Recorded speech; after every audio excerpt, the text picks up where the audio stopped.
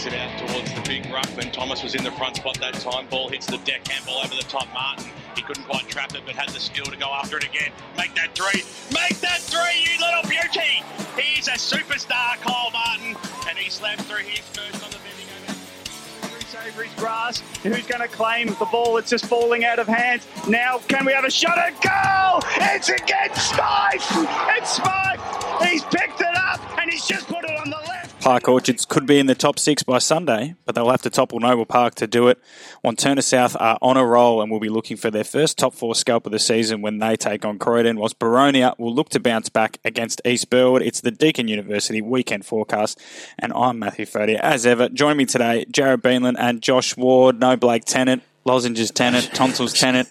He was back in again this week. He was included in the side. We're going to give him another run out. But family holiday that he didn't know about. Big Blake, he's an enigma, is our Blake. But gentlemen, welcome. It's a nice boutique podcast this week, and a big round of action to jump in because, as we say each and every week, and Brash is a big one. The story just keeps telling itself, Josh. Yeah, definitely, and very excited for the match of the round tomorrow out at HE Parker Reserve, and then you've got plenty of action-packed matches across all divisions. I'm particularly interested in Premier Division as well because there's plenty of table-defining matches in that division. Yeah, g'day, Jensen. G'day to the listeners.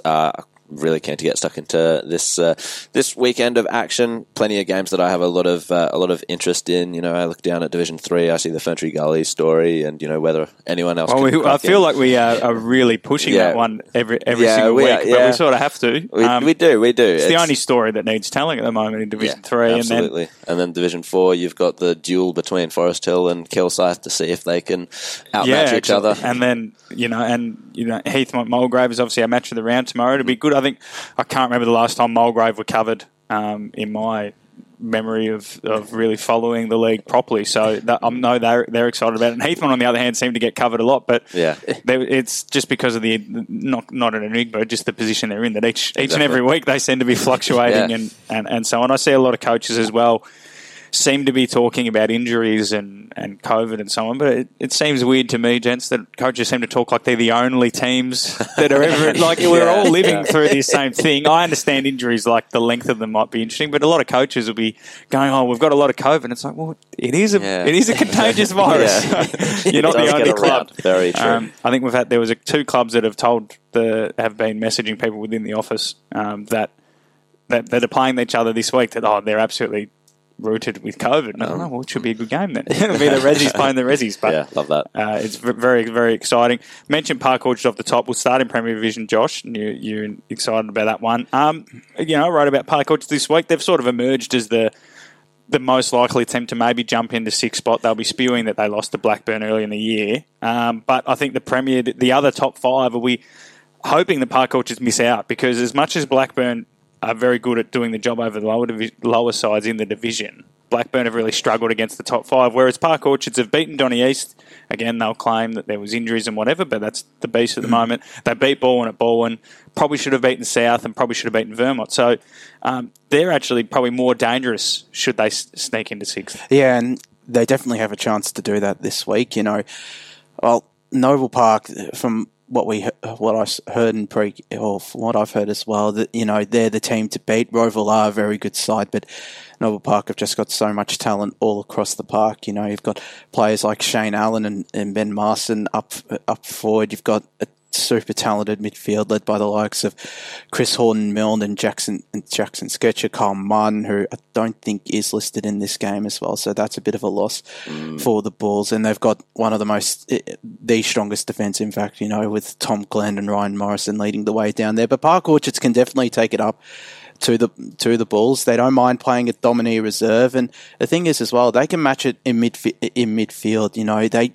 They don't average a lot of contested disposals a game. They're ranked number 9 in Premier Division. Noble Park have averaged like 30 plus contested disposals more. But they average the most clearances in the league. Noble Park is second. And, they can match it up into midfield, which I reckon that will be where the game is won. if Park Orchard's midfield can get on top and on top of this phenomenal Noble Park midfield, it'll go a long way to helping them win. There's a lot of changes for Park Orchards, which is probably, we mentioned off the top that we can only assume that when it's more than 4 or 5, that it's usually some sort of injury or COVID crisis or flu.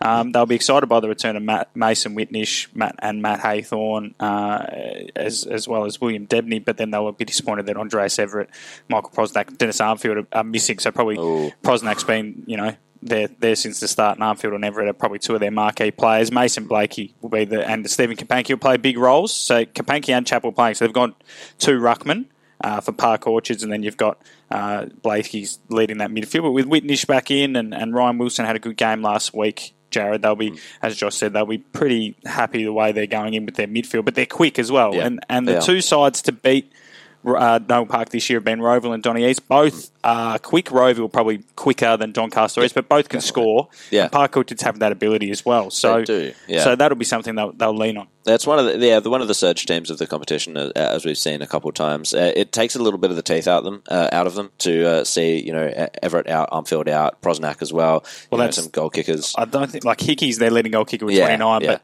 Prosnak hasn't had. He's just probably the one thing that's plagued him for 5 or so years that he can't play more than 3 games in a row. But Armfield and Everett are 2 of their other leading goal kickers. Yeah, definitely, and they've had a decent array of goal kickers for sure, but. Those are the ones that were down there that were providing the options. I remember watching the game against Norwood.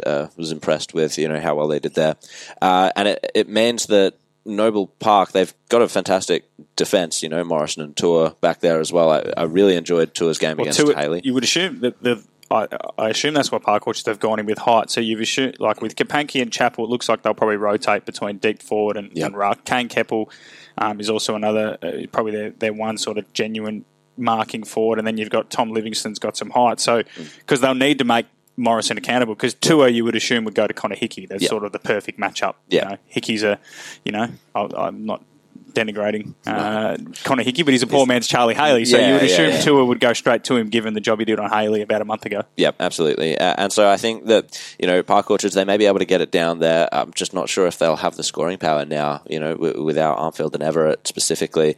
Noble Park, they've got a great midfield. Obviously, it surprises me actually to see that Park Orchards are ranked top in the clearances for Premier Division. It doesn't surprise me that they're up there, but it surprises me that they have actually I'm surprised that Noble Park aren't Yeah. number 1, but maybe Noble Park are doing things differently with their ball movement. They seem, when we watched them on Queen's birthday, they were able to cut sides up just with their precision. They don't really rely on stoppages as much as they might have done a couple of years ago. And plus, Kapanke is a Box Hill listed ruckman, so that might be a bit of an edge, because if there's one sort of weakness, might be that Noble Park don't have a star ruckman, but Kieran Byers and Jack Beach aren't bad ruckmen. No, so they did well. So it's a pretty interesting one. The other thing, though, of course, I was about to mention the Park Orchards play a lot better at Domini, but Noble Park, since they lost to Doncaster East in round 5, haven't lost. They've got an average winning margin of 51.5, and that includes a win over Blackburn that was by 2 goals. So, it's probably a bit more than that. They've also beaten Baldwin, South Croydon, and I know Vermont aren't the Vermont of old, but it's still Vermont. And if they win this one, they've only got 2 more games against the top 6 anyway. They've got Baldwin away in round 15 and Roeville the next week at home. So, the way they're playing, everyone considers them number 1 seed, Josh. They could go into the finals with 13 consecutive wins. Yeah, and that's definitely a scary proposition. And, it sort of would have been what I expected, because they've got so much talent and so much depth across the entire field. But, yeah, this is... these next couple of weeks, they've got Park Orchards, Norwood and Berwick. This is the right time to, gear up and prepare for those matches against Baldwin and Roeville. This match against Park Orchards in particular is a good one, because, Park Orchards are definitely a side that could be around their come finals time. They've definitely shown that, are threatening to make finals. But, yeah, I think this is a good opportunity for Noble Park to get ready for those Baldwin and Roeville games. Do you agree, Jared, that the connotation that Park Orchards are definitely more dangerous? Obviously, they beat Baldwin, so Baldwin wouldn't want to face them in the first final. Because at the moment, if Park Orchards were to... At the moment, the finals are Baldwin, Blackburn, Donny East, South Croydon. So Park Orchards... percentage is much better. It doesn't matter because Blackburn have got the draw, but they've scored 975 points, which is, the other top 5. So if you look at the top 5, Doncaster East are the lowest scorers with 960, and then you've got Blackburn on 700, and then Vermont and Norwood around the same mark. So the fact that Park Orchards are that shows that they're probably, the stats wise, they're actually matching it with the top 5. They probably, they don't have as many A graders. Maybe their bottom 6, as we mentioned out at Norwood, South Korean last week, is where they might be getting let down. But you would agree that they're probably more dangerous to the likes of Baldwin and South Korean? Absolutely, and they've shown it as well. I think accuracy, it's cost them 2 games. It cost them a couple games, exactly. It may be a little, I don't know. Well, it's probably cost them 3 games, actually, because they've lost Vermont. Well, 4. So Vermont, where Vermont kicked incredibly accurately. Yep. South Korean, I think, jumped them in the first quarter, kicked 9 goals to none. And I think they kicked incredibly inaccurately. Yeah. South Korean did. 16-2. And then you've got the Blackburn loss. They lost by 10 points in a pretty even game under lights, and then they also lost to Norwood, which we watched, and they should have definitely won that one. Yeah, absolutely. So I'd absolutely agree that they should be a little bit higher. They should be that 6th team. If you give them 2 wins there, they're on. So if you give them the Norwood win and let's say the Vermont win, they would be on. You can't give them wins; they lost the games. Yeah. But if they join my hypothetical world, they would be. They would actually be in 5th above South Korean on percentage. Yeah. So maybe they are. Maybe this game is actually a top 6 game for Noble rather than playing 7th. In terms of the actual quality, if we're not actually talking about sort of like the narrative of the season and how the permutations will work out, I agree. Because Blackburn, they steadied the ship a little bit. Are they that 6th seed? They're beating a lot of the teams below them. They're not necessarily beating the teams above them. Whereas you look at Park Orchards and they have beaten Baldwin and they are challenging the teams above them. They are doing that classic thing though, where sides just can't fail to do the things that are simple, and that's the thing that's probably hurt Norwood in recent years. They've failed to get back into finals since they lost that grand final in 2015. Absolutely. And you could argue that that's because they've just failed to do the simple things. But to be honest, tipping wise, you can't go past Noble. Noble, Roeville, Baldwin at the moment, unless they play each other, you sort of just have to lock them in because, Roeville, you can't tip against someone that haven't given you a reason to. Noble, we all think are the best team in it. And Baldwin, I look at Baldwin's team and can't see them losing. So I assume we're all going to tip Noble, but we hold a candle for Park Orchards' hopes, Josh? Yeah, definitely. Hearts with Park Orchards, but I always step with my head and I'm going Noble Park here. Yeah, I got to go the same here with Noble Park. As much as we've been talking about Park Orchards and as much as I think we've got to make it interesting, Jared. Don't we? It'd be pretty boring if we came on and said Noble are going to win by 6 goals. Don't go watch. Well, I think Park Orchards have the capacity to make it interesting. And it is meant to rain, which would probably suit Noble's midfield, but also might, with Park Orchard's forward line not really having a marking tall or a marking player, that might actually suit them as well. Bit of that chaos ball in the back 6. It's just one of those games where, you just got a funny feeling that it might be closer than the ladder predicts. Other games in this division, Doncaster and Berwick, when they've played ages ago, what was it, round 6 or so? This was a big game because neither side had got a win. On paper, we expected Berwick to win on form. It was out at Berwick. Doncaster, kicked accurately. Berwick really struggled in front of goal that day. And since then, Doncaster have obviously showed that they're a lot better than we expected. They've got the 3 wins. They're the only side to beat Roeville. They play Chris Anakis has said, they play a defence-first style. Their midfield is their strength. And obviously Kyle Vickers has kicked 31 goals as a small forward. But, at Doncaster, they've been playing some decent footy. They almost held up Blackburn pretty well in pretty sloppy conditions at Moreton Park and only lost to a Baldwin side by 6 goals, Josh. So you would say Doncaster deserved to go in favourites, especially considering Berwick only kicked 1 goal last week. Yeah, and, they definitely do. And I think, it's going to be a lot as hard, I reckon, against Doncaster to score for Berwick, who, they've just struggled to score in general this year as well. And for Berwick, Travis Tuck's still out. He's had ongoing concussion issues, so we really hope for his sake that more important things than a relegation battle, and even then they look comfortable. So we hope Travis is putting his health first, so he's not named. Parker and Heddles back in for Berwick, and then only one change for Doncaster. Jonathan Vathakos comes in, no outs, so it looks like they might just be naming an emergency. But Jared, I think it'll be a good, close game. Both sides play a similar style, but Doncaster deserve to be favourites. Yeah, completely agree. I think Doncaster, they're starting to find the scores that they struggled to earlier in the season. Vickers is really sort of starting to set the world on fire, and even Jamar, the sleeping giant, has woken up a little bit. Well, I think they've found a way to utilise him better. Yeah. He's kicked a lot of goals from actually ruck craft inside forward 50. And even the game we watched him, it was just that he couldn't really run. Everything else was still there. It's just the running capacity seemed to be going. Yeah, no, that makes perfect sense. And I think Berwick, I'm not sure if they have an option against that. As far as my knowledge, Well, that might be the one me. area that that's Doncaster's strength is the fact that they've got Jake Spencer and then Jamar in the forward 50, and Spencer's a bit of an extra mid. Jack Martin's having a good year. Kane Hendon had 33 touches and 10 marks last week. And he played at Surrey Park only 3 years ago. He's actually jumped from the bottom division to the top, and hasn't his output hasn't dropped. So he probably doesn't get as much respect as needed just because he's playing for Doncaster. If he was doing this at a Roval or a Noble, everyone would be waxing lyrical. So do give him a shout out. Campbell Tweedy's been playing some good footy. You would say that Doncaster have figured out a way to make the sum of their parts work together rather than trying to play a style of footy that doesn't suit their players. Yep. Especially this year when the job is pretty much staying up, and so far they're doing well. The next game is Norwood Vermont. Now this one, as much as you think both these sides are out of the running, technically they still are in the running just because of the way that Blackburn, like we said, they don't look like they're going to beat a top 5 side, so they won't really pull away. So if you can beat them when you play them, you're still a chance. And then Park Orchards, as we've said, have missed opportunities. So Vermont on Norwood, Vermont are, if they were to win and Blackburn were to lose, they'd actually probably be in 6th at the end of the round, incredibly. And Norwood, if they were to win and Blackburn were to lose, they would close in to half a game behind. Norwood recall Dylan Atkins into the side, so there's a bit more height and polish. He's named to play on the half-back flank. I don't think that's where he'll play. Callum Sparrow keeps his spot after doing really well against Max King. No Blake Pearson returning, no Lachlan Dixon returning, no Michael Pearson returning, so still a fair bit off there. Vermont, though, they've recalled some pretty key names in terms of Tyson Hames and Andrew Ainger. So, unfortunately for them, though, Noah Riddle, Matt Arnott, Tyson Calder, Ned Coughlin and Thomas North exit the side. So it's out at Mullum.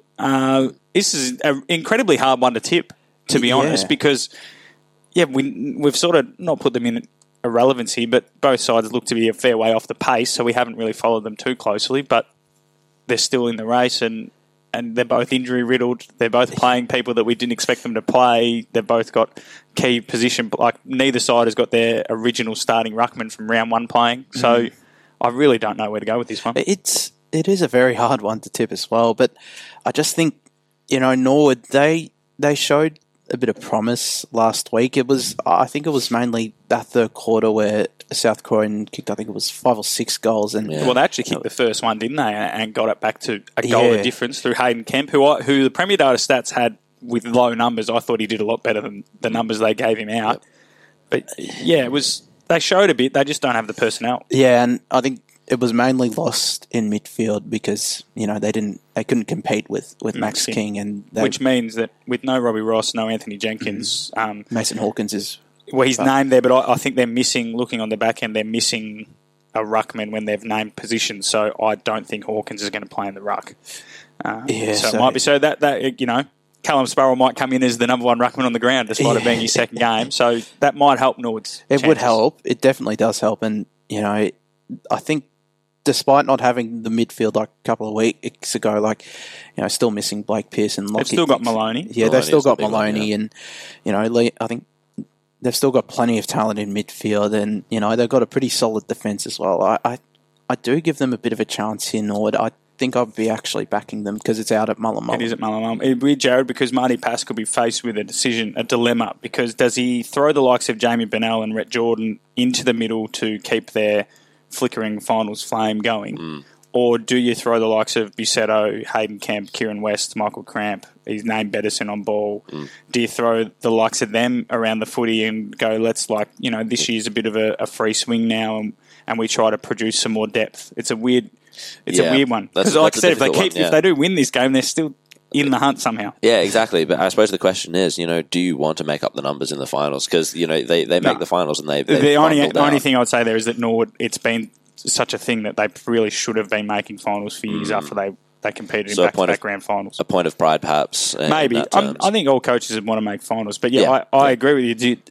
Are you better off playing? Because, like we said, their bottom 6 seemed to be the issue last week. So if they can actually throw more experience to some of these younger guys next year when they have a full 22 and can recruit and top up again, their bottom 6, their depth will actually be stronger because these guys have played on ball against the like of Lockie Johns and Alex Greenwood. So do you play the long game for one more year and miss the finals, or do you? Because last year I think they finished third, so that'll be something they'll be ruining. But yeah, it's true. It's very much true that they will have been disappointed by that and might have been wanting to make the ground up this year again. Might have been wanting to, but I think at this point perhaps they have to be realistic, take a step back and think, you know what, next year, this year might be a little bit lost, especially with such important injuries, and next year might be the crack that they need. So perhaps they do. I think that'd be the line coming out of Mullen. Should there ever be press conferences held? Maybe we'll push for that next year, Josh. Scoots can just go to each club on a Thursday night. But I think that's a dilemma. Tipping, incredibly hard. I might go Vermont just on the Lockie Johns factor. I think Johns, Greenwood, Fisher, Ainger. There's 5 or 6 names that I think that can probably just pull them across the line. Nord don't really have that. Besides Maloney, I know Jamie Bennell's got the star power. I think they misuse him in terms of just put him around the ball more often. But again, they might be going the long game. So for me, Vermont, you're going Norwood, Josh, because it's at Mullen. Yep. I'll go Vermont on this one just because of those names that are back. I think the ruck position is what makes me question it the only thing that wouldn't, if they were playing someone, like a Park Orchards who have 2 decent ruckman and experienced, I'd be going the other way. But the fact that Callum Sparrow was only in his second game, he battled well, but second game blues as well. So true. That's a very interesting game for people to keep an eye on. Obviously, back in round 2, and they played Nord, kicked the first 6, and then ended up losing the game. So I know Tristan Tweedy went down in the second quarter, and he was keeping a wrap on Andrew Ainger. So things can work out in mysterious ways. But yes, the winner of that will continue to stay in the finals hunt, despite us not really thinking they'll make finals. The next one team that definitely will make finals is Burwood, and they take on Blackburn. And it'll be an interesting game, mainly for Blackburn, because if you look at the Burwood ins, McCaffrey, Charlie Haley, Will Wheaton, Thomas Freeman and Matthew Casey, Chris Pendlebury's out, but the ins really outweigh the outs, so their team's as close to full strength. You just put Pendlebury back into it, and it's looking really, really good. It's more interesting for Blackburn because on Good Friday they got pants by this Burwood team, so they'll want to see how far they've come. But as we mentioned, Blackburn's record against the top 5 has been pretty poor this year, Joe. Yeah, indeed it has. And I think when it comes to these quality sides, I'm not sure if Blackburn necessarily has all the answers. They've been able to just sort of put the lock on teams, stranglehold the game a little bit more recently as they've, changed up the way that they play. I think Bullen as you've said throughout the year, Matty, they have so much quality across all their lines. And I'm not sure if Blackburn, at some point across the lines, they're going to falter at one stage. Yeah, well, Mackenzie Dorian returns for Blackburn, which is a big in. That'll be the first time this year. Matthew Bartlett's back, and Reece Conker. So they've added some talent themselves. But I agree with you. There's, Michael Dunn he did a good job on Jordan Lyle in round 1. Yep. But then, Charlie Haley was, 5 goals. I think he was player of the day or close to. No kick goal of the day, but he was, really close to player of the day. He'll be keen to make up for lost time after missing the last fortnight. Yep. They've named Matthew Casey at centre forward. Alex Urban kicks goals. There's goals aplenty across the ball and field. So I think they've just got too much scoring power, Josh. Yeah, but the inclusions of Bartlett and Mackenzie Dorian are pretty handy. Dorian has that VFL experience. He's played, I think, all 13 games for the Bull Ants this year as well. He hasn't set the world on fire, but he has that VFL experience, which I think has been good because for the last 2 years he's been on Box Hills and then Richmond's or something. I think he was on Box Hills, and he just because they're AFL affiliated, he just wasn't getting the game. So the move for him, has meant he's finally got that exposure consistently. And I think he'll definitely play a big role in helping Blackburn push ball, and I think because he hasn't, like I said, set the world on fire, but he'd want to get back into decent touch heading into the back end of the VFL season, and no better opportunity to do that than against he's that really X factor that Blackburn have been missing too. Yeah, and I think definitely adds a lot of X factor, but I just think with the scoring power Ball and have now, I'd be backing them, and it's out of Cherry Road too. So yeah, it's an interesting one. I think we're all going Ball, and the other game is Doncaster East, North Ringwood. Doncaster East will win this one fairly comfortably, and it's a weird one because I don't see them sneak. They're 2 games out of the top 2, but you've just got to keep winning and put percentage pressure on the likes of Noah Park and Roverland and hope that somehow you slip in. So, otherwise it's all do or die for those 3 to 6 sides. The Oracle, again, back in action. So the Oracle's got Park Orchards winning by a goal over Noble, 97-91. Now, after the cases we all made, it sounds like we would agree, but we all tipped Noble Park. Yep. Baldwin to win by 41 points over Blackburn. I think a bit harsh on Blackburn, but I sort of agree. South Croydon Roval is the other game that we didn't really mention too much about. This is a big one. Out at Cheong Park, South Croydon have mentioned that they're another one who, Jared, their record against fellow top 5 sides is poor. Yeah, They've lost the Noble pretty comfortably. They lost the Roval by 5 or 6 goals. They've lost to Baldwin. They said they should have probably got that one. They gave them a head start. And then I believe if they played and then they've lost to Doncaster East as well. So South Croydon are sort of like Blackburn, but they're better than Blackburn. Yeah, definitely. So this is a big game for them to, at home. They've got 7 home games to come out of the last 8. Yep. I know they don't have their rooms and so on, but a really big chance if they can win this one, get some momentum, and really make a push for top 2. Yeah, I think those home ground advantages sort of like all in a row will start to stack on each other, but this is the first in a long run. They've played one against Noble Park, a couple of weeks ago. Yeah, so they've played, and they played one at Ringwood. So they've got 7 of the last 8 at home. Yeah. Or maybe 6 of the last 8. I'm not entirely sure what it is. There's how many rounds left? They've played. How many games have people played? They've played 11. They've played 11. So there's 7 games left. They might have 6 of them. They have 7 games in a row at home. Yeah, they did. So their last 7 at home. So this is an interesting dilemma. If they can get this win, as the Oracle is predicting, 85-82. If they can get this win, we spoke about Noble possibly going into the finals on the back of 13 wins. If South Korea can get a win, they're playing at home every week. They can model their game plan around it. They can really, create a momentum. Yep. They could also hit finals on the run, and a lot of teams are scared of them. And looking at their last 6 matches after Roeville, not one of them is currently in the top 6. So who have they got? Except for Blackburn. So they've got Park Orchards, Blackburn, Berwick, Vermont. Blackburn may well at the end of this round, if Vermont win, be out of the top 6. Yep, that's very true. But it's going to be one way or the other. One of these teams is going to be in the top 6. So they're going to play at least one of them. So who have they got? Park Orchards, Blackburn, Berwick, Vermont, Doncaster, Norwood. All right, so on paper and on the form they've put out this year, South Croydon, if they win this one, shouldn't lose again. Yeah, it looks like which means they would hit the finals with 7 more wins on 14-4. That's usually pretty good.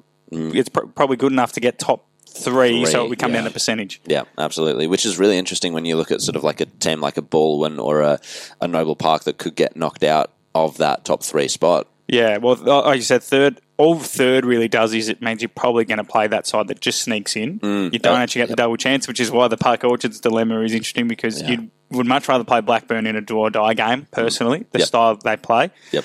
But yeah, the Oracle's got South Croydon by half a goal. But as I said before, Josh, Roval haven't really given us a reason to tip against them this year. Yeah, they haven't. And, it's hard to tip against them here. I think South Croydon only won because of the midfield battle last week. And Norwood did struggle. And, they have got a lot of goal kickers. Sheridan, Mallison bobs up every week. Dano King's starting to hit the scoreboard. Wilson. Yeah, they do. And Max King as well, we've seen, if they could finally get Suze Bolek from Coburg, that might unlock another avenue. But, I think Roval have the midfield. Matthew Jones is back in for his first game since Park Orchards when he hurt his hamstring quite badly. Yeah, that's a pretty handy in as well. But Roval do have the midfield to match it up as well, and they've got the ruckman Nicholas Schoenmakers. He's the one that's he can definitely match it with Max King. And they've got Anthony Brolick, Lockie McDonald, Tyler Edwards is back in midfield. He returns, as does Curtis Flakemore and Kyle Hager, Tyrese Liu, Mitchell Shrook, and Tame Barlow all depart. Tyrese Liu is someone of note as well. Obviously been playing for Carlton VFL and came straight in. Best on ground and then straight out with the VFL buys. I'm pretty sure he was at South Belgrave last year as well, Tyrese. So it's a very, very interesting game, you're right.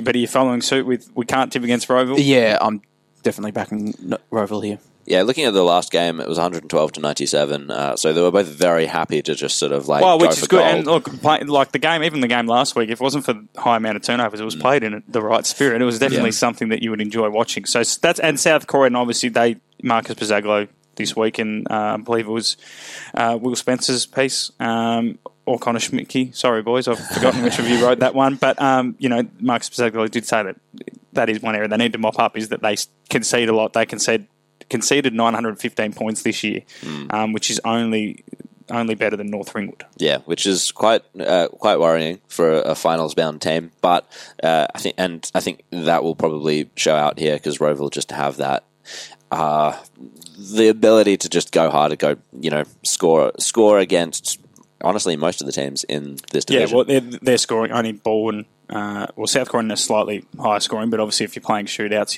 you're going to score higher.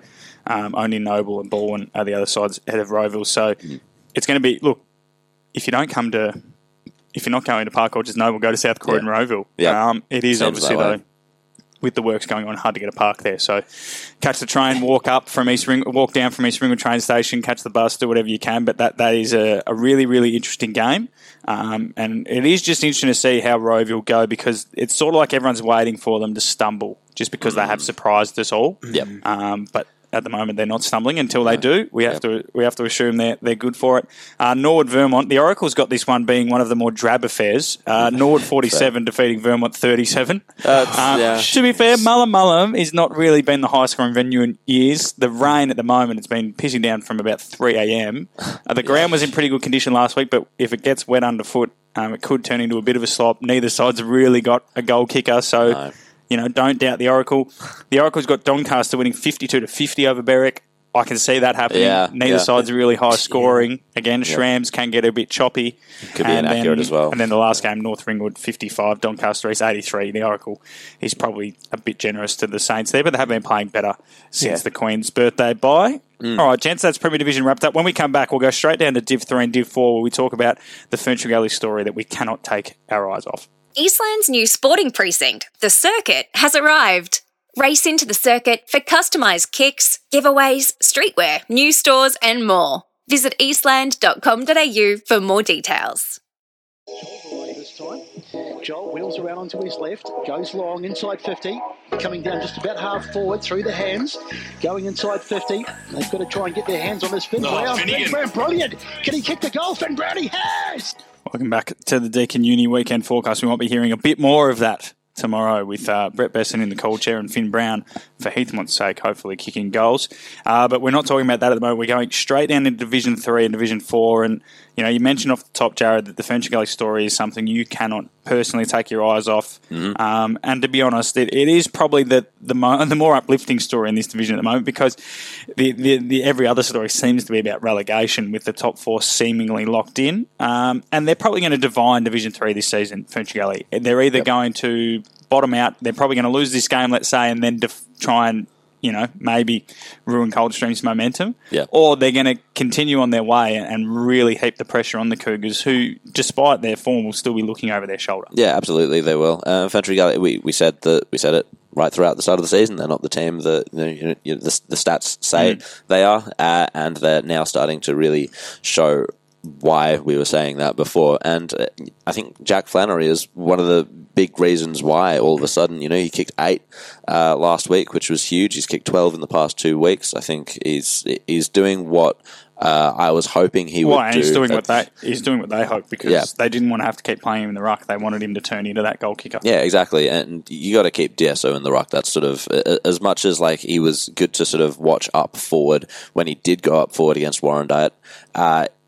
You don't want him there. It's sort of it was a desperate sort of like stake to try and put goals on the board, essentially. No, absolutely. And Ferntree Gully's scoring power has improved a lot since we saw them against Warrandyte first time out. Ryan Phillips returns as well as Jordan Powell and Mitchell Buckley for Warrandyte. So that's exciting for them because they've sort of struggled to score since Phillips. Well, not struggled to score, but they haven't had that same flow since he's been in out. But Alex Bull and Riley Pentland returned for Ferntree Gully, and obviously Luke McComb played his first game after that PCL injury last week. So their side is really starting to click now.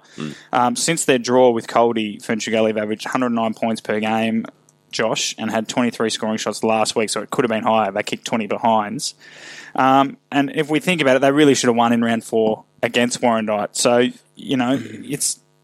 it's hard to ignore their form and the fact that at their best they're definitely a top 4 side. But Warrandyte, they lost to Donvale by 1 point on the weekend. They should have won. They were up at half time by a long way and only had 2 shots after the break, but they haven't lost at home. So it depends on what you value more. Is it Warrandyte's home form or is it the Ferntree Gully momentum? It's definitely hard. Ferntree Gully, they would have liked to have headed into this game with plenty of momentum, and they do have that momentum. They've scored as freely as any side, or better than any side in the last couple of weeks. Last week it could have been a lot worse. They kicked 13 goals, 20, and I do give them a bit of a chance, but yeah, Warrandyte have made Warrandyte Reserve or the Blood Bank a bit of a fortress down there. I would back Ferntree Gully, but yeah, I think Warrandyte's defence is also pretty stingy as well, stingier than like a couple of defences that the Eagles have faced in the past. Glen Waverley,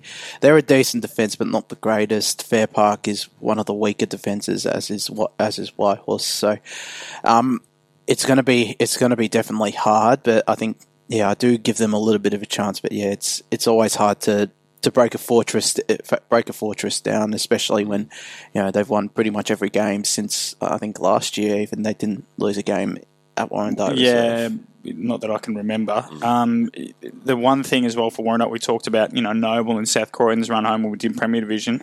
Warrandyte now will have played after this weekend the other four best sides. They've played Waverley Blues the first game after the bye, so their first games were Waverley, Donvale, Coldie and Ferntree Gully, which on paper were the other top four or other members of the top five. So after this, they really shouldn't lose. No. So Warrandyte should make finals regardless of a win-loss here, Jared. But the other thing for them is if they win this one, they can they should have a clear run at the top two because Donvale still have to play Coldie, Ferntree Gully and the Waverley Blues. Yeah, that seems like a pretty decent equation for a Warrandyte who hasn't necessarily hit their straps all year. They haven't returned to what the form was. They'll need to start syncing up before the finals. Yeah, absolutely. So they can run themselves into form during that run against the lower sides, I suppose. Well, I was about to say the bottom four, but they're technically not the bottom four because Ferntree Gully's still in there. Yeah, exactly. Which sort of like cat amongst the pigeons, I suppose. Yeah. Look, Warrandyte, they have the class, they have the ability to, when it all comes together. We saw them last year to put it out in the field. Tommy Tout, he kicked 5 goals for them last week, which was an impressive run. I think Chris Tout as well is also playing pretty well. These are 2 important names for them. So it's Phillips will be back in today, and it'll be a big round for them because they're wearing their Indigenous jumper at home, hosting a big thing. And Warrandyte is a very special area for the Indigenous cultures, as probably all land is, given it's theirs, but especially Warrandyte. And their jumper, to be honest, is probably one of the better designs across the really 6. Nice. East Burwood released theirs last night to their playing group and was put out in the public this morning. We've gone on a bit of a tangent here, but I think Warrandyte's is the best of the lot. I really like the design. So right on to Dakota Brooking and his uncle that he worked with there. But yeah, back to the game. So where are you leaning? Because for me, Warrandyte I think home form, Phillips, Powell, Buckley back, the Indigenous jumper sides. We saw Norwood really start red hot. They want to play for this momentum, and having events like this can often give a side an extra boost. But Ferntree Gully's team is really good. I'm honestly leaning towards Ferntree Gully. They're just the goals that they've added. Run. Yeah, it's looking like it, at least at the moment. I think we have to have a look at Coldstream and what's coming up for them to see if it's mathematically likely. Well, Coldie still have to play Donvale, the Waverley Blues, and Ferntree Gully. So I think if Ferntree Gully win every game, and this is a big one for them, it's the first big sort of team that they'll have to knock off. Yes, if they can do that, then Coldie will be okay. We've got to make sure we don't slip up, because the thing again when we get to Coldstream's game that they've sort of struggled away from home too. So it's not just a matter of Ferntree Gully winning all their games. If Coldie start tripping up, then it makes it more interesting. So you're going Ferntree Gully? I'm going Ferntree Gully. Warrandyte? I'm going to back Warrandyte. Okay, good man, Josh. Good man. We've got the split. Let's jump into that Glen Waverley Coldstream game. Glen Waverley yet to name their side on the back end. They may have named it on social media, but it's a big game for Glen Waverley because they're now finally in that bottom 2. It's happened after all these weeks of just sort of hoping Ferntree Gully wouldn't get a move on, or Fair Park would continue to have their woes. But the thing with Scoresby and Whitehorse only being on 4 wins, if Glen Waverley can make their home ground a bit of a fortress, Jared, get some wins at home, they can put pressure on the likes of Whitehorse and Scoresby. But the Coldie point of view is that, as we just mentioned, they need to make sure they win these games, because if they do have a slip up here and then play the likes of Donvale and Wavy Blues, they could actually drop out. Yeah, and that could make their specific game against Ferntree Gully, which was a draw last time. Yeah, very and interesting. I think it's a draw, and I think it's the second last round. So Yeah. I think Coldie have those 3 games sort of bunched together. So they need to make sure they don't slip up in the meantime. This is looking like a very interesting run home for Coldstream. It's one to really keep an eye on. I do like that. Glen Waverley, on the other hand, we saw Adam Marchetti come in and kick 4 goals last week, so a newfound scoring source perhaps for the Hawks, with Lewis Holmes out of the side. Which they need, because they're the lowest scorers in Yeah, the division. absolutely. It's an important thing for them, and something that was definitely it's been focused on a little bit. You mentioned that they're a decent defence. I think they're sort of like decent for where they're at on the ladder, definitely. They're a better defence than Whitehorse on paper. Yeah. And so on. To It's the interesting, question. Glen Waverley, because when they kick goals, it seems like they don't ever get a spread. No. If you know what I mean? No, Like it's always there one. always seems to be one guy kicking 5. Yeah, it's Pickering or Holmes or in this or case, Marchetti. Yeah. And I don't know what your read is of Josh, and and I'm sure that fella loves kicking 5 goals, and I love watching guys kick bag of goals. But for Glen Waverley, that'll be the thing, that when other sides are winning at the moment, there's a spread. Even the Waverley Blues, with all their firepower, don't often have one guy kick over 40% of their goals. Yeah, and that's the thing as well. Coldstream, they do have plenty of options up forward. They'll be annoyed, though, that Mitchell Edmonds and Lachlan Koga are out, as well as Lachlan Craig, so they are weakened. But Fritsch is playing. Fritsch is playing. He kicked 5 last week. Cameron Shield can kick goals. Darcy Carrigan, we've seen he can kick goals from midfield as well. Darcy Fritsch as well. He kicked 5 last time he played against Glen Waverley as well. So, I think they do struggle to travel, do the Cougars, but I just think they've still got a little bit more of a spread of goal kickers than Glen Waverley do. If they find other avenues to goal, I think I'd give Glen Waverley a chance, but I just think it's not going to be enough just having that one goal. I think kicker. Lachlan Craig is a big out, because it weakens their midfield. But it's hard to go past Coldie given Glen Waverley's current form. But like we said, the pressure that'll be on both sides might make this one a bit of a nervy start. Obviously, there's less pressure technically on Coldstream, Jared, but they'll be feeling. A few of them will be feeling it. The more and more Ferntree Gully get on this roll. Fair Park host Donvale. This one's just a bit of a, for Fair Park, it's one about they just have to make sure that they keep their percentage fair. Like, they don't want it to drop off completely, so that when they do play Scoresby and Whitehorse later on, they might be able to pinch one. And then for Donvale, they'll want to keep the good times rolling, because they've knocked off Warrandyte. They've got into second spot. They want to keep building their percentage up and start to hit that Waverley Blues Coldstream sort of double weekend in the right form. Yeah, it's absolutely true. And with all their sort of, players in a healthy spot as well, because that's been their main issue throughout that sort of like middle bit of the season. I can't really see Fair Park making much of an impact on Donvale. It'll be interesting to see what they can do, Donvale, in terms of the actual scoring, because they have posted a few high scores recently, and that percentage might end up being pretty important. Crucially for Donvale as well, Zach Haig back into their lineup as well. And he could wreak havoc on a small ground because of the fact that he sort of plays that. Max Gorn does it too sometimes, where they don't even bother hitting it out. And Kyle Wignall as well is back, so he's another midfield strength. So Haig, Murphy, could really combine a lot, and still can't believe Ethan Duncan's playing centre half back again, but such as his talents. And then Scoresby Waverley Blues. This is an interesting game. So apparently Scoresby have a few blokes exiting their COVID isolation today. So it's not that they won't be available. It's more that how will they fare? Yep. And then you've obviously got Waverley Blues who continue to roll on. They've got 3 outs, Facey, Fresher and Hatch, but Playstead, Sam Hale and Kinsella come back in, so it's not really an issue. What Tom Langford said during the week, Jared, that they know that every game they play now, whilst it might not be that important for them because top spot's all but assured, every other team has got something to play for. Yeah. Scoresby at the moment are now playing to make sure they don't get dragged into relegation, and they've been a lot better at home. So it could be a more interesting game than it looks on paper. Yeah, every team's got something to prove, definitely, and when they come to play against the Waverley Blues, then they'll want to prove it, and Scoresby will be no different. I think Christian Bardesley will want to put Scoresby's best foot forward against the benchmark team of the league. I'm not sure if I can really see Scoresby being able to contain Waverley Blues' forward line. Of course, I think we can say that just about any defence of this league at the moment. Even though Scoresby is one of those teams where we've spoken about, we've said they are a decent defence. It's interesting to sort of look back at their game against Donvale, where they allowed it to become a shootout, or at least that's what ended up happening. I'm not sure if allowed I don't know if that necessarily was the right plan, word. but yeah. And maybe they'll have learnt from that, and maybe they'll understand sort of. Yeah, we've got to lock down. There's not wanting it to be a see. shootout, and then there's playing the Waverley Blues. Yeah, exactly. So maybe they just sort of like felt forced. Their hand was forced. I'm assuming we're all tipping the Waverley Blues. Yep. Okay, so the Oracle though. The Oracle's got Glenn Waverley Coldstream going right down the wire. He's got Coldy winning by 5 points. So again, I think Coldy will win, maybe by a bit more than that, but I can see it being closer than it would be on paper. Donvale by 5 goals over Fair Park.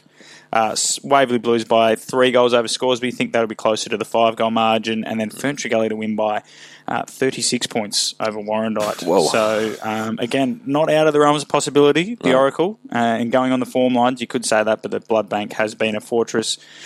We roll on into Division 4, and this round's pretty much easy to tip, isn't it, Josh? Croydon North, Chirnside, 6 weeks ago I would have made more of a case that Croydon North could test them, but Chirnside are starting to flex their muscles again after a strong win over Killy, who beat Croydon North pretty handily the week before that. And then also Croydon North. They just look like a side to me that are just getting tired. It's been the first year where they've really, every game they've sort of come in with some confidence and that they could do it.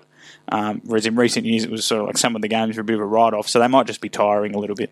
Yeah, and they do have plenty of talent, but I think now's the time to just, take a potential step back and focus on next year, even maybe play some of the younger players or some of the players from I'm sure they'll be going out to win, but yeah, in terms of the way they grade themselves, it might be about little wins and maybe winning a certain area of the ground or so on. Yeah, but I think they'll put up a bit of a fight to Chirnside Park, actually. I think last time Chirnside, the contest was there, but the scoreboard was heavily favoured towards the Panthers, and I feel that's the way it'll go again. I think if you're watching, it wouldn't be just an absolute walkover, but there will be no chance of Croydon North sort of ever really being close to rolling Chirnside. I doubt it. It was 1 point last time. I think a 1 point victory. No, that was a Chirnside. Then they played in the Queen's birthday round. Right, that's right. Missed that one. They'll be up and about as well, because Chirnside Park are a bit of a local rival. Not even a kilometre down the road, maybe a kilometre.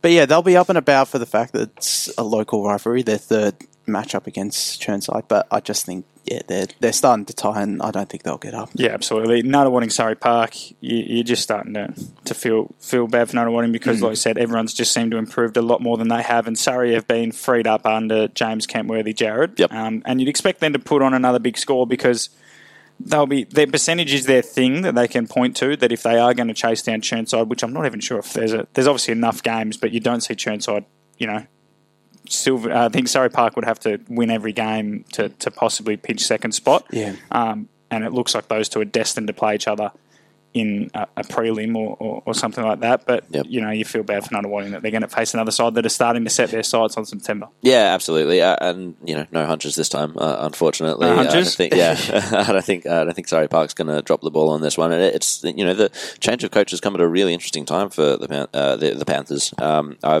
It's fascinating to see just sort of how much of a shift it's been, at least, looking on the scoreboard. I think you, Josh, would know a little bit more about sort of like what goes on the actual field in terms of, how much of a change Kentworthy has brought to the Panther pit.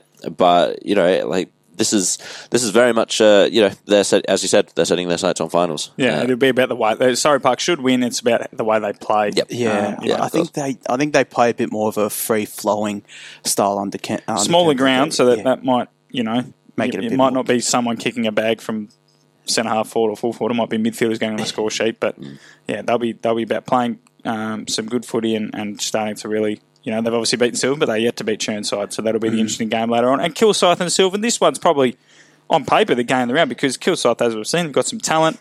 The big ground, that we're assuming that played a bit of a role in Surrey Park's win over Sylvan, so that might bring the gap closer together between the two sides, but it's pretty hard to tip against the Cats, Josh. Yeah, much like, Roval, Noble and Bourne and Premier Division, it is really hard to tip against the Cats, but I think they'll definitely put up a challenge for Kilsyth. I've been really impressed with their last couple of weeks. I think the bigger ground might play a bit of a factor in it being, a lot closer than, I think it might have been 100 points last time these two met as well. Well, which in relevance isn't actually that bad, given some teams have lost by 180. And even two, and I think Kilsyth are a very talented side as well. The Sylvan shouldn't take them. Sylvan definitely shouldn't take them. I don't think Sylvan will, like you said. Interesting to see Luke Hoogstra on the highlights. He's kept the mullet, but it's dyed it red. Oh, okay. Orange even. Orange, so if you've got a chance, check out the Kilsyth Churnside highlights from the weekend. Hoogstra rocking the orange mullet. But I assume you agree with Josh, Jared? Yeah, I do, absolutely. It might be we don't expect it to be a shellacking, but Sylvan should win. Yep, I completely agree. Especially, if Sylvan's mids were to get to work on the inside, I think that's Kilsyth's Achilles heel, I'd say. They had a lot of speed, didn't they? But it didn't really extract it from the middle. The Oracle, so Churnside to win by 27 points over Croydon North, Surrey Park by 10 goals over Nunawading, and Sylvan by 2 goals over Kilsyth. So 2 goals. Yeah, maybe not. We don't think it'll be closed that much, but we do think it'll be a fairly decent game of football. And interesting enough that it looks like Kilsyth should be favourites to get into the top 4 purely because their last 2 games are Croydon North and Nunawading. And then obviously they play Forest Hill. So if they were to beat Forest Hill in a couple of weeks' time, that would lock it in, pretty much, assuming they don't drop those last 2.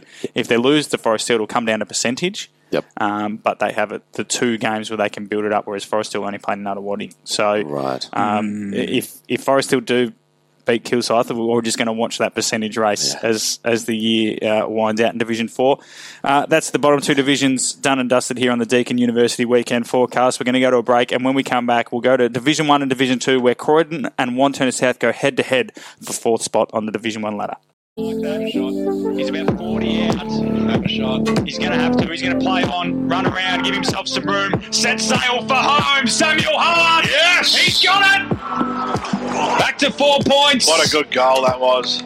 The Red Jackets are up and about. 9-7. Deakin Uni Weekend Forecast coming at you right in your ears at the moment with Josh Ward, Jared Beanland and myself, Matthew Foddy. We're into Division 1 and Division 2 now, and there's a really, really intriguing clash, and it was intriguing. I think we previewed it the last time round as well, gents, to be honest, because the Devils and the Blues are going head-to-head at Croydon, and Wantirna South, they disappointed us in the first half of the year with their inconsistency.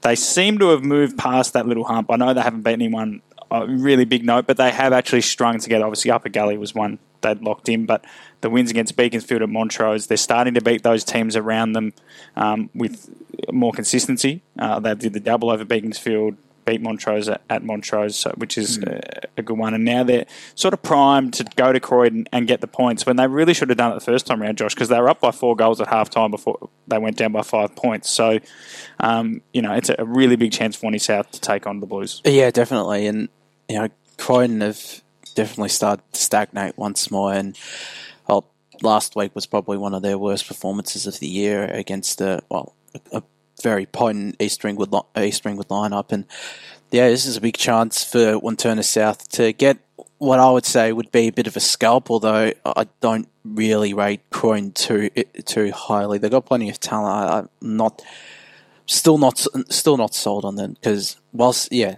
right that they've stagnated. I'd written that their star has fallen since then because they've really struggled to hit the scoreboard, Jared. Yep. They scored, I think, 77 that game. I think they've only scored past 100 twice this year, and that was against Upper Gully where they got 105 and Ludar where they got 103. And the Ludar game, they kicked 9 goals in the first quarter. So outside of that, they only averaged 15 to 16 points a quarter. Yep. And then, Constantino won the league goal kicking last year. He's been missing with injury, and only Ficcarelli with 10 goals, Broussard with 14 and Britton with 17 are in double figures for the season. And, Ficcarelli's a midfielder, so you can't rely on him to kick bags. Broussard has, kicked 4 in one game and he's a small forward. So, again, unless unless you're a Charlie Cameron-like or a Charlie Haley or Connor Hickey, you can't rely on them, Cole Vickers, my man, to kick bags. And then, Britton sort of, was probably thinking that he was just going to be a structure up forward with Constantino, and now he's the guy they're relying on. Yep. So they've really struggled to score. Yeah, there's not been too much to like about Croydon in the past month or so of footy, apart from that one quarter against Lilydale, which is a little bit worrying. They won the game against Bayswater as well, which is definitely something, especially with Bayswater really starting to tighten the ship and understand the way that they want to play their footy. So with a bit of a resurgence there for the Waters, Croydon beating them, it was important to do, but it was nothing spectacular, especially in the fashion that they seem to do it by looking at the scoreboard, and then just completely capitulating against East Ringwood is so worrying. The Devils, on the other hand, they can lapse occasionally in quarters. They can sometimes have that one or two quarters of footy that just, like they did against Croydon last time, just completely determine the fact that they're going to lose. I'm not sure if I see the Blues having the scoring power to take advantage of those lapses at this point in the season, unfortunately. Yeah, it's just we saw them against Beaconsfield early in the year. They can get on a roll. Their midfield is very strong. Joel Koga's a very good ruckman, and they get on a roll. But Wanty South have got the likes of Lincoln Wan, Pat Wallace, guys running through there that have got real talent that can match it. It's not like Vickery and Co are just going to be so much better than their midfield counterparts that they're definitely going to have some quality to match up against. And then the Wanty South forward line, O'Keefe, Jordan, Hewitt has kicked around about 30 goals. Kai Barlow's been in really good form. Yep. Wanty South's side now, when I look at it at paper, Josh, is starting to really take shape, and I have them being favourites heading into this game. Yeah, I have them as favourites too. I think I might have had them as favourites as well when we previewed this game last time around. But Croydon do show up for these games as well. Like I said, that. Yeah, and like you said, I think we all agreed. We were also pointing towards Wanty South last time, and then Croydon found a way. Yeah, but I just think they can't string together just a one quarter against the Wantirna side. Not this one that's in form. In terms of form lines, really sort of. So Wanty South win that one, it'll be 4 in a row, and then they're winnable games after that. I think they'll play Bayswater the next week, which will be a big game. Mitcham. Mitcham, then Bayswater. But then they finish with East Ringwood, Mooroolbark. East Ringwood, Lilydale and Mooroolbark. Yeah, so really, Wanty South, if they can win this one, it'll move them into 4th, and then as long as they bank those wins against Bayswater and Lilydale, they should be fine. Yep. And then Mitcham at home, I think last year they won handily, so they would be going in pretty confident, and if they keep winning games, why wouldn't you be? For Croydon, on the other hand, so they've got Upper Gully next week. So you would assume they get that win. That would move them on to 32 points, if we're assuming our tips are correct and that Wanty South are going to win. And then they play Beaconsfield at Beaconsfield, Mitcham at Mitcham, Mooroolbark and Montrose at Montrose to finish the season. So, the Beaconsfield away game, hard to get a read on Beaky, but, they probably should have pinched it last time against Croydon. Yep. Mitcham smacked them. It's Mitcham at Croydon, but Mitcham smacked them the first time around and looked to be a lot better side. Percentage would just tell you that much. Yep. And then Mooroolbark, you can't see anyone being Mooroolbark, and Montrose beat Croydon at Croydon last year. Yeah. So, it's easy to spiral too, because we're sort of just saying that if they lose one, they'll lose the next 4. But, you could easily see Croydon going from, at the start of the year, locked in to be 3rd to possibly missing out. Yeah, potentially. Yeah, I can see Montrose sort of like being that, just taking Croydon down with them. They might go into that last round, Montrose sort of completely out of it, and then just sort of pull our win out of the bag and drag Croydon down. Well, Montrose beat them easily at Montrose early in the year. So, those last 3 games, I would have 2 of them definitely not winning. The Mitcham Mooroolbark games.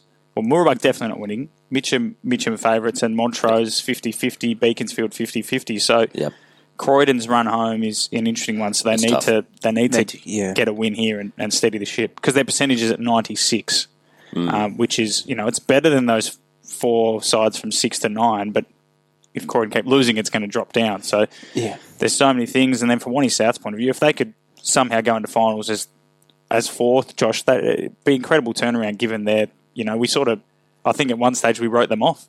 Yeah, I definitely would be a great turnaround, and it sort of wouldn't have surprised me, given how much promise they showed at the start of the season. It was, they're the third highest scorers, but they're the second worst defence. So another good side to watch if you're a neutral. But I think, this is the chance for both sides to hit pretty much the final month running, and no better opportunity for them. But I think I'd be backing Wantirna South here. It is out of Croydon, but I just think Wantirna South, Croydon, they won't. I don't think. Like I said, one quarter will get them the win here, and with the potency of Wantirna South's attack, even with how stingy Croydon's defence is, I don't see a way for them, stopping the likes of Barlow, O'Keefe, Jordan, Lincoln Hewitt, and Lincoln Wong even as well. So I'm backing Wantirna South to get the win here. I think we're all in agreement. Yeah, we're talking tips. I've got Wantirna South. It probably means Croydon will win again, and we'll all have to just apologise. Crow, yeah. If you are listening, Croydon supporters, it's nothing personal, in particular against you. Mitcham Bayswater is another interesting game. So Mitcham have made a few changes. I believe COVID has run through there. It would seem, 1, 2, they've got 7 changes that I can see there. A couple of them will be emergencies. So, but Caulfield, Riley Nicholas and Joshua May, that's 3 of their back 6. That's huge. Key members of their back 6, especially May, out. I think it'll either be COVID or I think May's a VFL. Josh May. Yeah, he is VFL. So VFL, so that's probably something they could have planned for. But they're back 6 now, so Sam Howell returns for his second senior game. Will Gordon's back, Premiership Ruckman, so that'll be music to Mitcham fans' ears. So a real big chance for Bayswater, who, win last week was a really big one. They're in 6th at the moment. The smaller ground probably suits the fact that their midfield is their strength and that they maybe don't have to rely on too many other fellas. Paul Hasbrook or again, Hasbrook, I think, is actually how it's supposed to be pronounced. We apologise, Paul. I think there's a real strong case for Bayswater to pinch this one, Jared, especially with those changes. And it seems to be all defenders for Mitcham, and it could be Hasbrook and Josh Treby that might be the difference in this one. But again, you got Parenti, Guy Lachlan at the other end. Yeah, so, and I'm not sure about the ruck for Bayswater either. They've got Bryce Galvin. As sort of like Tom Roach said on the podcast, he's about 6'2", 6'3". He's just sort of doing the job because they've got no one else. Exactly, and up against sort of like a more sort of intentional. With Gordon coming back in, Gordon's back in, right? I see. That's big because it frees up Lovell to maybe spend more time as a centre half forward. Yeah, and then Elms will sort of like be that second ruckman. Yeah, Elms is named at centre half back, so it'll be interesting to see. Again, so Elms goes back to replace May, for example. Mitcham are notorious for Thomas Lovell's named on the wing. I don't think he'll play there. Everyone else seems to be in the right spot, so maybe they're just trying to confuse people. Yep. But maybe Elms goes into defence, and then Gordon and Lovell will still ruck. Yep. And watching that Mooroolbark-Mitcham game, Lovell's ruck work was probably where he did the most damage. Yep. I think he's, he and Parenti, especially at Mitcham where it's a smaller ground, it might be better to actually play Lovell as a ruck, sort of high half forward. I think Will Gordon will probably play more ruck, but definitely playing Lovell as a ruck. Just what I'm saying, that Jared might be right. Maybe they just throw Elms back and Lovell can continue as second ruck. I think that's probably the way they go, especially with, Josh May go out of the side. So, it's definitely still a potent Mitcham lineup, but Bayswater definitely won't mind playing on the smaller ground. So I think we're all going to tip Mitcham, but it's a bit like that Park Orchards Noble game. We're trying to make a case for Bayswater getting the points. It's going to be an important one for Bayswater. They've got Lilydale next, who they've beaten. Well, if Bayswater win this is sort of one that they didn't expect. And then you sort of go, that builds more pressure on Croydon or a Wantirna South, whoever loses that game. So Mitcham, if they beat this one, then Lilydale next if they beat, and then Wantirna South, which that could be a really interesting duel for that. So if Bayswater win this one, they'll go into that game of 4 wins, and Wantirna South, according to our predictions, will win the premiership. So they're going to go in good form as well. So another really, really interesting game. Like you said at the top of the show, Joe, there's plenty of interesting games. Upper Gully and Montrose. I think it's a nice time for Montrose to get Upper Gully because they just need a win to get back on track. It's been a bit of a rough little period. Obviously, I think they had East Ringwood, who they lost to again in close fashion. They played Mooroolbark. Obviously Queen's Birthday and lost pretty handily, and then lost to Wantirna South at home. So it's been a rough sort of 3 weeks since, including Queen's Birthday for them. So a chance to win against Upper Gully, hopefully they'll be hoping to push their percentage up towards the 100 mark again. And if results go their way, they should probably be sitting in 6th position and will be eyeing some consistency on the run home. But Upper Gully have been a lot better since Queen's birthday by Josh. They've been able to find the goals a bit more. I think they kicked 12 last week. So, it's at Upper Gully. If the rain continues to come down, it may be a slop. It's notorious for that, Kings Park. I know it's better than it has been, but, they've been better in recent weeks. It's definitely going to be a slog because Montrose aren't the highest scoring side in around that, sides that are pushing for finals, despite having Billy Schilling, Mitch Davis, Bailey White up forward as well. I think that will play a bit of a factor as well because from what I'm seeing as well, Upper Gully don't really have too many scoring options. But yeah, it's going to be a scrap. It's going to be low scoring. It'll come down to the contest as well. And I just think, Montrose a little bit too good, and I think this is a good way to get them back into in form. And Liam Jolly and Gregory Lord out as well for Upper Gully, so that's too big. That's their best defender and one of their best ball winners out. So, and it'll be interesting to see if that helps Montrose kick their percentage a bit further up. Mooroolbark and Lewdale win number 17, I think, on the horizon for Mooroolbark. They've got 16 in a row at the moment. Lewdale have got Liam Jeffs back in the side, and Mark Mazzarotti, so that's really good news for them. But I can't see Mooroolbark dropping this one, Jared, unless they haven't named their team yet. So maybe there's a swag of changes. But hopefully no COVID or exactly. Like Mooroolbark are absolutely flying at the moment.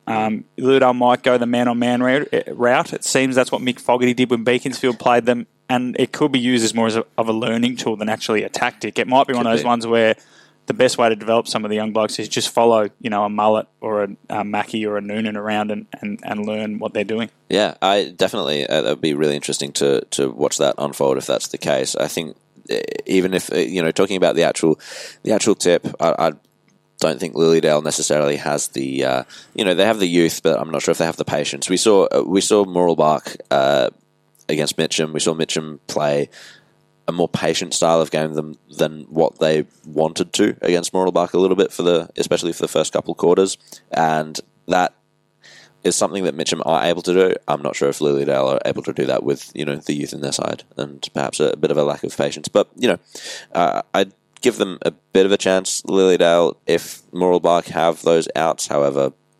Mooroolbark for me. By probably a wide margin, which is disappointing for Lilydale because they're starting to run out of steam a little bit.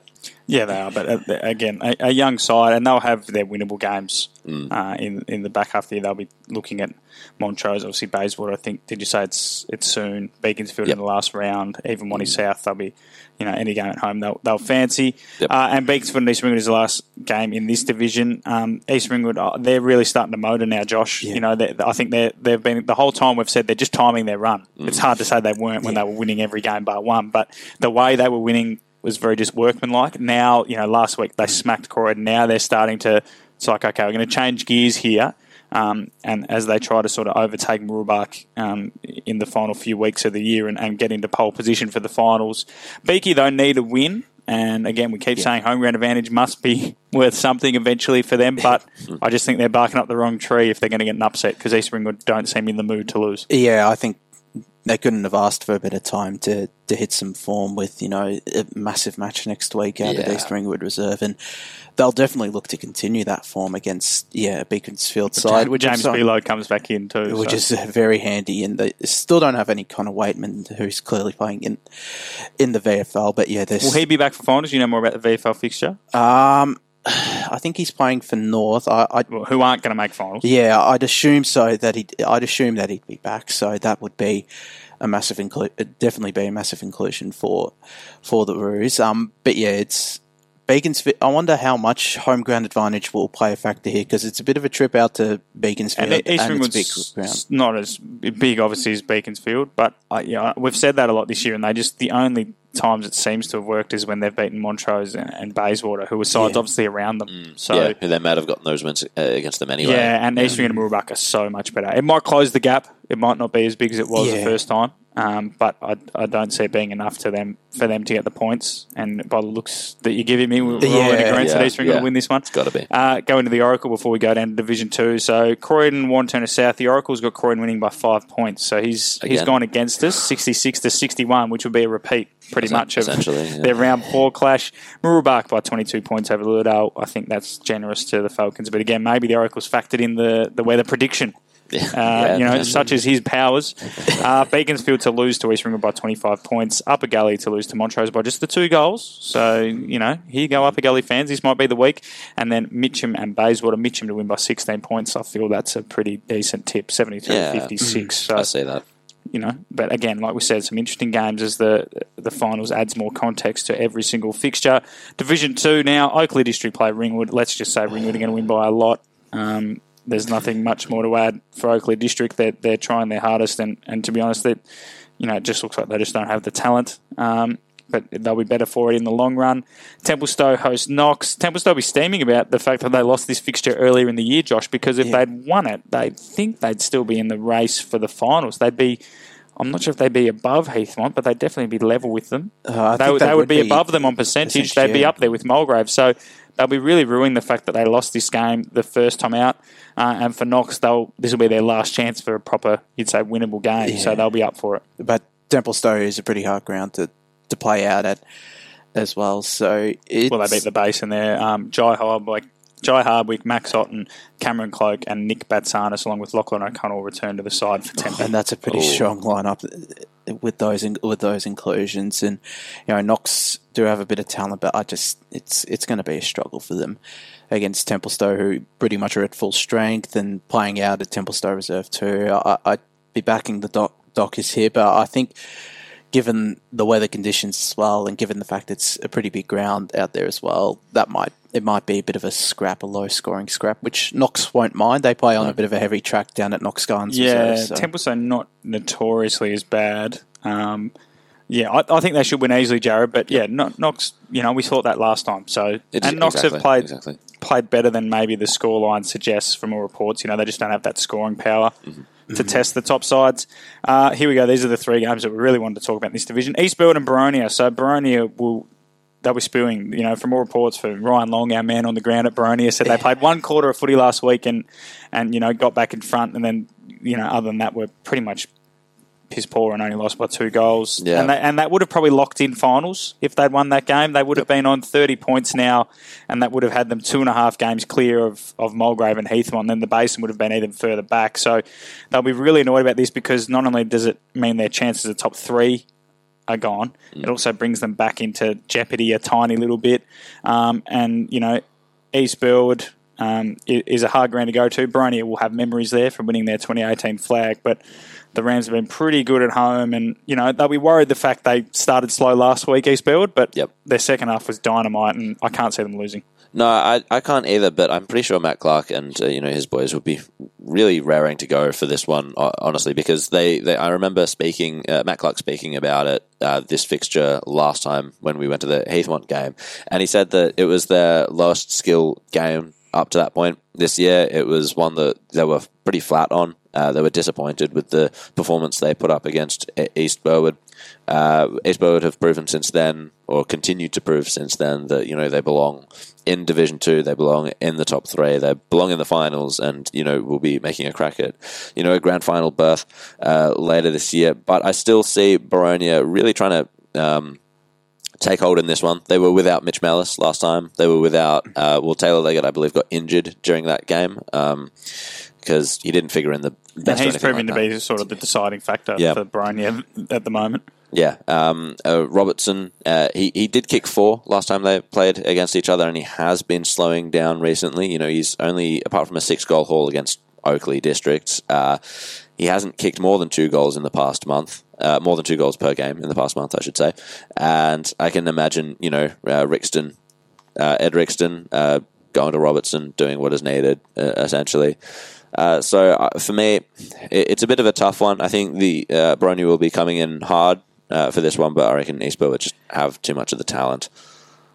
Still no Mitch Mellis as well. No Mitch Mellis. Listed for Boronia, so that's a bit of a blow. But yeah, I think they won't mind going back to where they won that 2018 Premiership. They've named Ben Robertson at centre forward again, which they didn't last year. That they were saying they did that out of necessity and they wanted to play him closer to goal. So hopefully that's just an admin error. Yeah. I think it probably would be. He has been doing pretty well. Maybe kicked all those goals out of Heathman. He's run out of his season totally. There's only a allotted amount. Yeah, but they still have scoring options around them. Taylor Leggett, he can on his day he can kick goals. Henderson can goal. Noah Jackson, Bramstead's a bit of a live wire up forward, and Fletcher Duke and so on when they get forward can hit the scoreboard. Luke Hannon's another one who kicks plenty of goals. But yeah, East Burwood equally, they're an equally potent forward line as well with Brayden Barlow, Connor Agnew, Marcus Young down there. Matt Mariani back in. He's been known to kick a couple of goals a week. So we're all thinking Rams? Yeah, I think so. Yeah, we're all thinking Rams. Of course, and if Spider were here, he'd be tipping Rams as well. Yeah. But Boronia, they only lost South Burwood by a goal when we sort of stopped talking about them. So they are the sort of side that at their best can clearly match it with teams. Yep. It's just about getting that out there consistently. Speaking of South Burwood, they go to the Basin, and it's an interesting test for the Saints because the Basin have been really, really strong at home this year, despite the fact that they're sitting in fifth with a negative record of 5.5 wins and 6 losses. But South Burwood are really, really good. So there's my 2 statements, Jared. Make of it what you will. It's, I think, I can see the Basin testing them, but South Burwood, they average over 100 points a game. Yep. The Basin don't. No. So it's really hard each week to tip against South Burwood. It is. I think the positive for the Basin was that last week, it was a win against a quality team without Trevor Mills.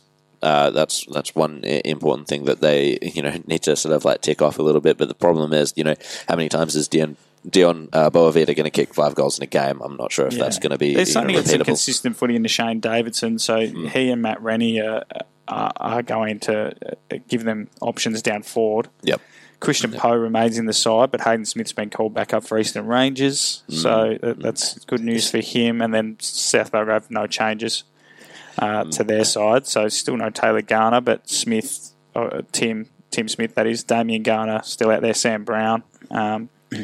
Pretty hard, Josh. Pretty hard to shut down, and the Basin still don't have Jackson Drake as well, which is a bit of a blow. Yeah. He hasn't set the world on fire this season as well, but that would make it a lot of key tools in that forward line though at Batterham. But it he's would a good make player. it. You got to play him.